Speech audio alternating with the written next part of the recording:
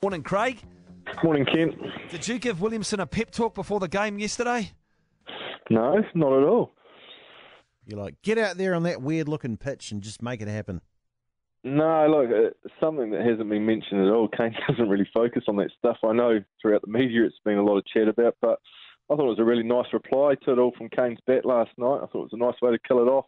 And also I thought it was good work from Dooley for doing the man of the match presentation, which could quite easily have handed over to someone else, so he stepped up too. Yeah, I feel for Dooley in that. Like, Dooley actually was on our show.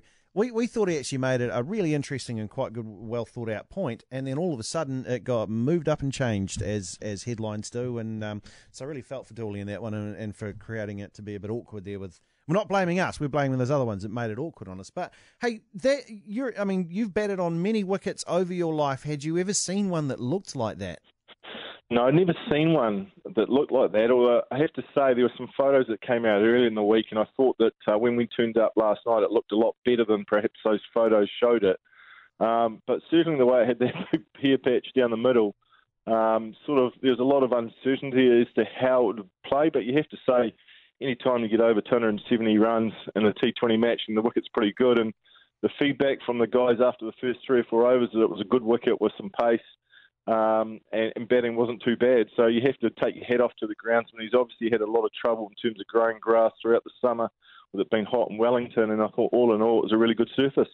Did Kane say that it was a good toss to lose?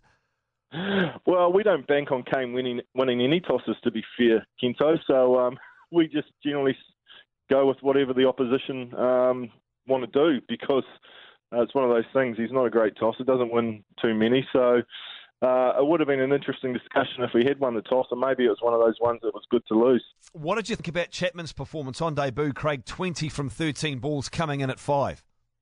I thought it was a really good knock, actually. I thought he came in at a difficult time, and he showed some real composure. Also showed some power, put a couple in the stand. I thought both the knock by Tim Seifert and also Mark Chapman were little cameos that we needed, and we got 15 runs off that last over in our innings. When you only win by 12, those little things can be, huge towards a victory. So I thought both of them did a really good job.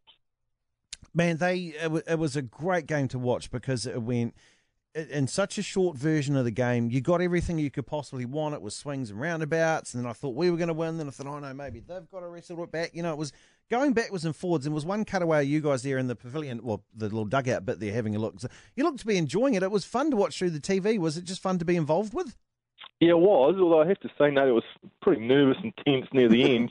I think that's one of the things about England, and that's the first time I've played them this summer. They're a dangerous side. They have a lot of power, and they just keep coming at you. So I thought from a bowling point of view, it was really important that we keep picking up wickets just to peg them back, and I thought the guys did that really well. But England are a dangerous side. They have plenty of power, dangerous players who play T20 cricket pretty well. So all in all, I thought it was nice to get the summer or the Tri-Series underway. Yeah, I mean, look, there was a couple of overs there. I thought Trent Boult coming in towards the end of the game there, I thought he wrestled it back for us for sure. And there was an earlier, one of the spinners, a couple of overs before that may have been Ish, I think.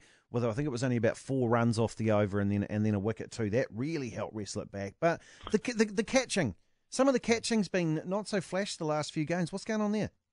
Yeah, there's been a couple go down, which is a bit frustrating. But look, there's always a couple of things that you want to tidy up after every performance. But the one thing I will say is that Westpac is probably the hardest catching ground in the country. It was windy last night, so the wind was swirling, and you see guys under the ball, and all of a sudden they're moving left, they're moving right. It's really hard to get an aim on. So even the catches that went in, I think Trent took one that almost blew through. Normally you just don't see that at grounds, but Westpac's very difficult. So it's something that we continue to work on. I can tell you that at training the guys have been outstanding, but it's just one of those cases where a couple went down. Southey didn't actually get any mitts on his second one, and he's probably got the best hands in our side. So that just happens, but then you look at the ground fielding was outstanding. The run out from Kane was crucial as well. So there was a lot of good aspects as well, but always a couple of things that we're looking to tidy up. What was the thinking with de Grandhomme coming in to bat 4? Well, we thought at that stage it was a good opportunity. There was only 38 balls left in the innings, Kent, so we wanted de Grandhomme to go in and probably have 18 to 20 of those balls that were left in the innings. And if he came off, well, then anything was possible. And I think that the start we had got where we had a pretty good platform from obviously Gup and Kane. They'd set things up nicely. So de Grandhomme's that X-factor player that, you know, when he comes off, he's dangerous. He's not always going to come off. He's been promoted a couple of times and it hasn't quite worked. But the great thing about Colin is he doesn't muck around. So he wasn't going to waste 6 or 7 balls getting himself in. He was going to go out and play a shot. So it didn't come off last night, but there'll be other opportunities for him at different times, and I'm sure he will. Was he filthy on Jordan for taking the catch of the summer, first ball?